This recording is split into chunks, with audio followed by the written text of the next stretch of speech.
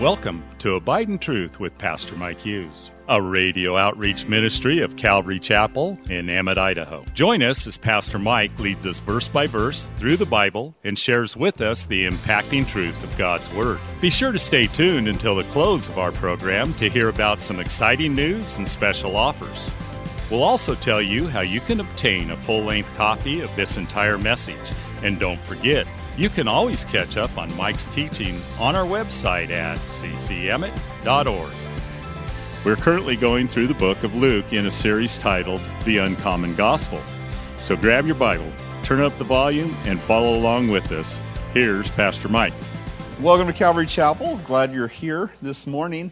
Turn your Bibles to Luke chapter 14, starting a new chapter, message titled Reserved. Verse 15, he says, "Now when one of those who sat at the table with him heard these things, he said, 'Blessed is he who shall eat bread in the kingdom of God.'" Woohoo! Right? Blessed is he who gets to eat bread in the kingdom of God. I mean, we all think that's wonderful, don't we? What do you think of when you think of that? You know, the marriage supper of the Lamb, right? We're all sitting at a big table in heaven, and God's there, and Jesus is there, and, you know, it's just amazing. That's not what he was thinking at all. In fact, that context was not even on the radar for this guy. He was not thinking kingdom of heaven being heaven. In fact, it's not. And that's not even what this is all about.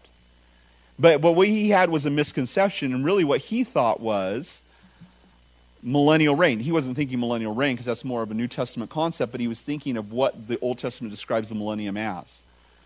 And if you've read the Old Testament, you read about the lion and the lamb, or the lion and the wolf. Actually, it's the lion and the young goat, I think, and then the wolf and the lamb. Doesn't work as well. But that's what it says, that they'll lie down together and a child will lead them by the hand, that you can put your hand in a viper's den and you'll be unharmed, and that you'll live to 1,000 years like the age of a tree. And so what he's thinking to himself is God's going to send this Messiah, which this seems to be the guy, and he's going to establish his throne in the kingdom of heaven. It will come to earth, and God will establish his righteousness, exalt the Jewish people, cast off the oppression of Rome, and I'm going to live for 1,000 years eating bread in the kingdom of God. Woohoo! That's what he was thinking. Jesus had a different idea of what the kingdom of God would be like. It wasn't going to be that yet. It will be. The millennial reign of Christ will be that. But what Jesus was thinking when he was thinking about the kingdom of God is he was thinking about what would happen after Pentecost, when the Holy Spirit would pour out on a bunch of people who were up there in the upper room praying, and that they would be filled with the Holy Spirit, and they would go out and they'd bring the message of the kingdom. Because when we become a Christian, we are transferred, Colossians tells us, from the kingdom of darkness into the kingdom of the Son of his love. And now it's our job to bring the kingdom of God to everyone who will listen. And this is why Jesus talks about the kingdom parables and talks about the birds of the air and the leaven and the tares and the wheat, that there's going to be evil mixed in with it. And so we have to live as sincere Christians and sincerely love Jesus as we walk with him, because we're going to bring the kingdom of God to this earth in its fallen state. And so eating bread in the kingdom of God to us is partaking of the Lord's table together in communion and celebrating what Jesus did for us on the cross. It's very different ideas about what the kingdom of God would be. And so Jesus knew that this wasn't what this guy was thinking, but the whole purpose of all this humility talk was that these guys would know that they are in danger of missing the kingdom of God due to their pride and arrogance. And that if they did not repent, then they were going to end up outside the kingdom, as they saw Abraham and Isaac and Jacob partaking in the kingdom and themselves cast out, as we saw last time. Verse 16, it says, "Then he said to him, a certain man gave a great supper and invited many, and sent his servants at supper time to say to those who were invited, 'Come, for all things are now ready.'" Now, they would invite people to come to dinner, and it wasn't like we do. When we invite somebody to come to dinner, say, "You want to come to dinner tomorrow?" And you say, "What? What time?" Right? What time? But that's not the way that they did it in those days. "You want to come to a banquet tomorrow?" "Sure, we'll be there." And they came. They came whenever they wanted to come. They just showed up. They showed up certainly before dinner time, but they might show up early in the morning.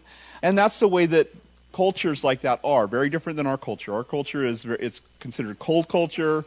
We're respectful of people's time. We keep schedules. But in warm cultures, and usually warmer climate cultures, and that's not necessarily true, it's kind of stereotypical, but in warmer cultures, people tend to not consider time as such an important thing, but relationships is more important. And so if you were to go to Mexico and you're supposed to be at a wedding, and they said the wedding's at 1 o'clock, you would show up at 1 o'clock, and at that same time, the priest would be like, oh, I guess I better, start the car and get things ready to go to the church, at 1 o'clock when he's supposed to be there in our mind, right? I dealt with this with a Ukrainian pastor one time. The wedding was on, and we were at Calvary Boise, and times were very scheduled, and the wedding was starting, and he wasn't there yet, and I was co-officiating with him. He didn't come to the rehearsal either. Didn't think it was important, and so here we are, and that's how it would work. The bride starts to put on her dress at 1. The groom, he starts to pack things up and get ready to go down to the church, and everybody's kind of making their way there, and all the Europeans and the Americans are standing outside the church like, what is going on? I thought it was at 1. What's going on? But that's just not the way that they think, and so this was a relational thing. It's like, come to the banquet. But by the time the food was getting ready to be served, nobody had showed up, or very few had shown up. And so he's very irritated by this. This isn't the way it's supposed to be. People should be here for hours by now. And so, verse 18, but they all, with one accord, began to make excuses. I love that. It reminds me of a story. My wife, one time when she was little, she took a note from home as to why she was absent the day before, and the teacher looked at her and she said, is this your excuse? And Shannon started crying. She left, and her teacher called her mom and said, "Well, why did your daughter leave?" And she came home crying. She said, "Well, Shannon, why did you?" She said it was an excuse. I guess if that. But anyway, that's the type of excuse Jesus is talking about here. They're making excuses.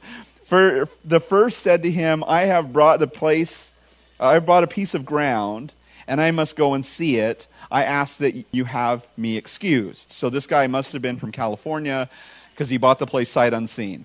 I don't know how many people I've talked to, like, they just wanted to get out of there so bad that they bought a house before they even looked at it, and they come here and like, we didn't even look at it before we bought it. I've heard so many people say that. It's just funny. But it must have been the same thing. He bought it sight unseen, and he's going to go look at it now. 19, and another said, "I have bought 5 yoke of oxen, and I'm going to test them. I ask you to have me excused." So he didn't test drive the oxen. He bought them off of Calvana. So they drive the oxen to his house.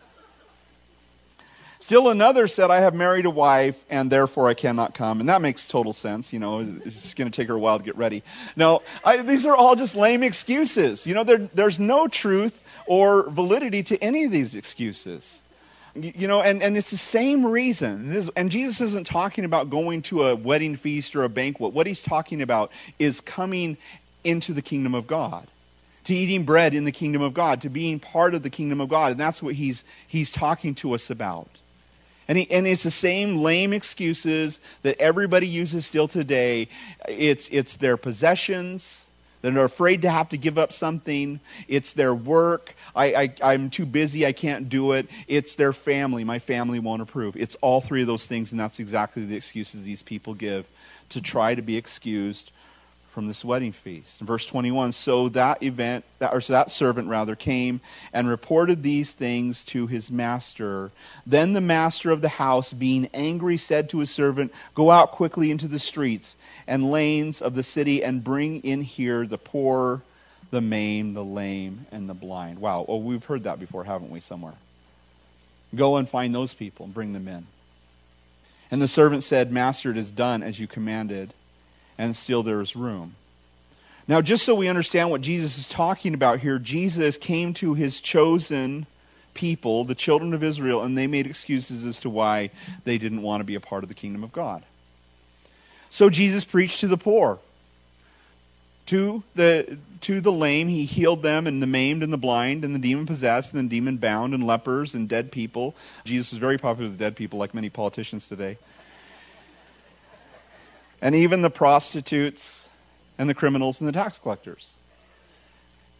And they were all humble because of their station and state in life, and they all came in. But there was still room. So who's he going to invite? Well, it says in verse 23, then the master said to the servant, go out into the highways and hedges and compel them to come in, that my house may be filled. He's going to invite whosoever will come. The Gentile, the Jew, the slave, the free, doesn't matter who you are, doesn't matter where you've been or what you've done. Jesus is calling you. And he says, come in. Come into my banquet. Be a part of the kingdom of God. In the Gospel of John, he describes this without using a parable. In John chapter 1, verse 9, it says, that was the true light, speaking of Jesus, the light that came into the world, which gives light to every man coming into the world. And I don't know if whatever theological bent or background you come from, this could be considered prevenient grace. This could be considered the wooing of the Holy Spirit, that he woos every single person. But he's the light. It's a light that comes into every man, shines on every man that comes into the world. It's there. You know, we're fallen, we're depraved, we're broken, but his light shines into every single person. Thanks again for listening to Abide in Truth with Pastor Mike Hughes. If you would like a copy of today's sermon in its entirety, call us at 208-365-0991 or send us a text at 208-991-2756. Be sure to mention today's date. You can also listen to Pastor Mike's latest message on our website at ccemmett.org. And don't forget to search for Calvary Chapel Emmett on iTunes and YouTube. Remember to hit subscribe when you're there. Thanks again for listening, and remember, always abide in truth. Until next time, God bless. Abide in Truth is a radio outreach ministry of Calvary Chapel in Emmett, Idaho. You saved my soul till the very moment when I come home. I'll sing, I'll dance, my heart will overflow. Calvary Chapel of Emmett would like to invite you to watch our services live on Facebook. You can watch us every Sunday morning at 8:30 or 10:30. Just go to our page, Calvary Chapel of Emmett, and scroll down for the live service. It is an interactive experience. While on our page, feel free to watch previous Sundays as well. So join Calvary Chapel Emmett Sunday morning at 8:30 or 10:30 on Facebook.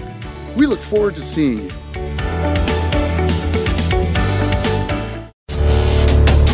Calvary Chapel of Emmett would like to offer you a free gift for joining us today. Right Now Media. Right Now Media has been called the Netflix of Christian Bible studies. With over 30,000 Bible study and discipleship videos, there's even tons of Christian cartoons for the kids. To get your free account to Right Now Media, just visit our website at ccemmett.org/rightnow. That's ccemmett.org/rightnow. And God bless.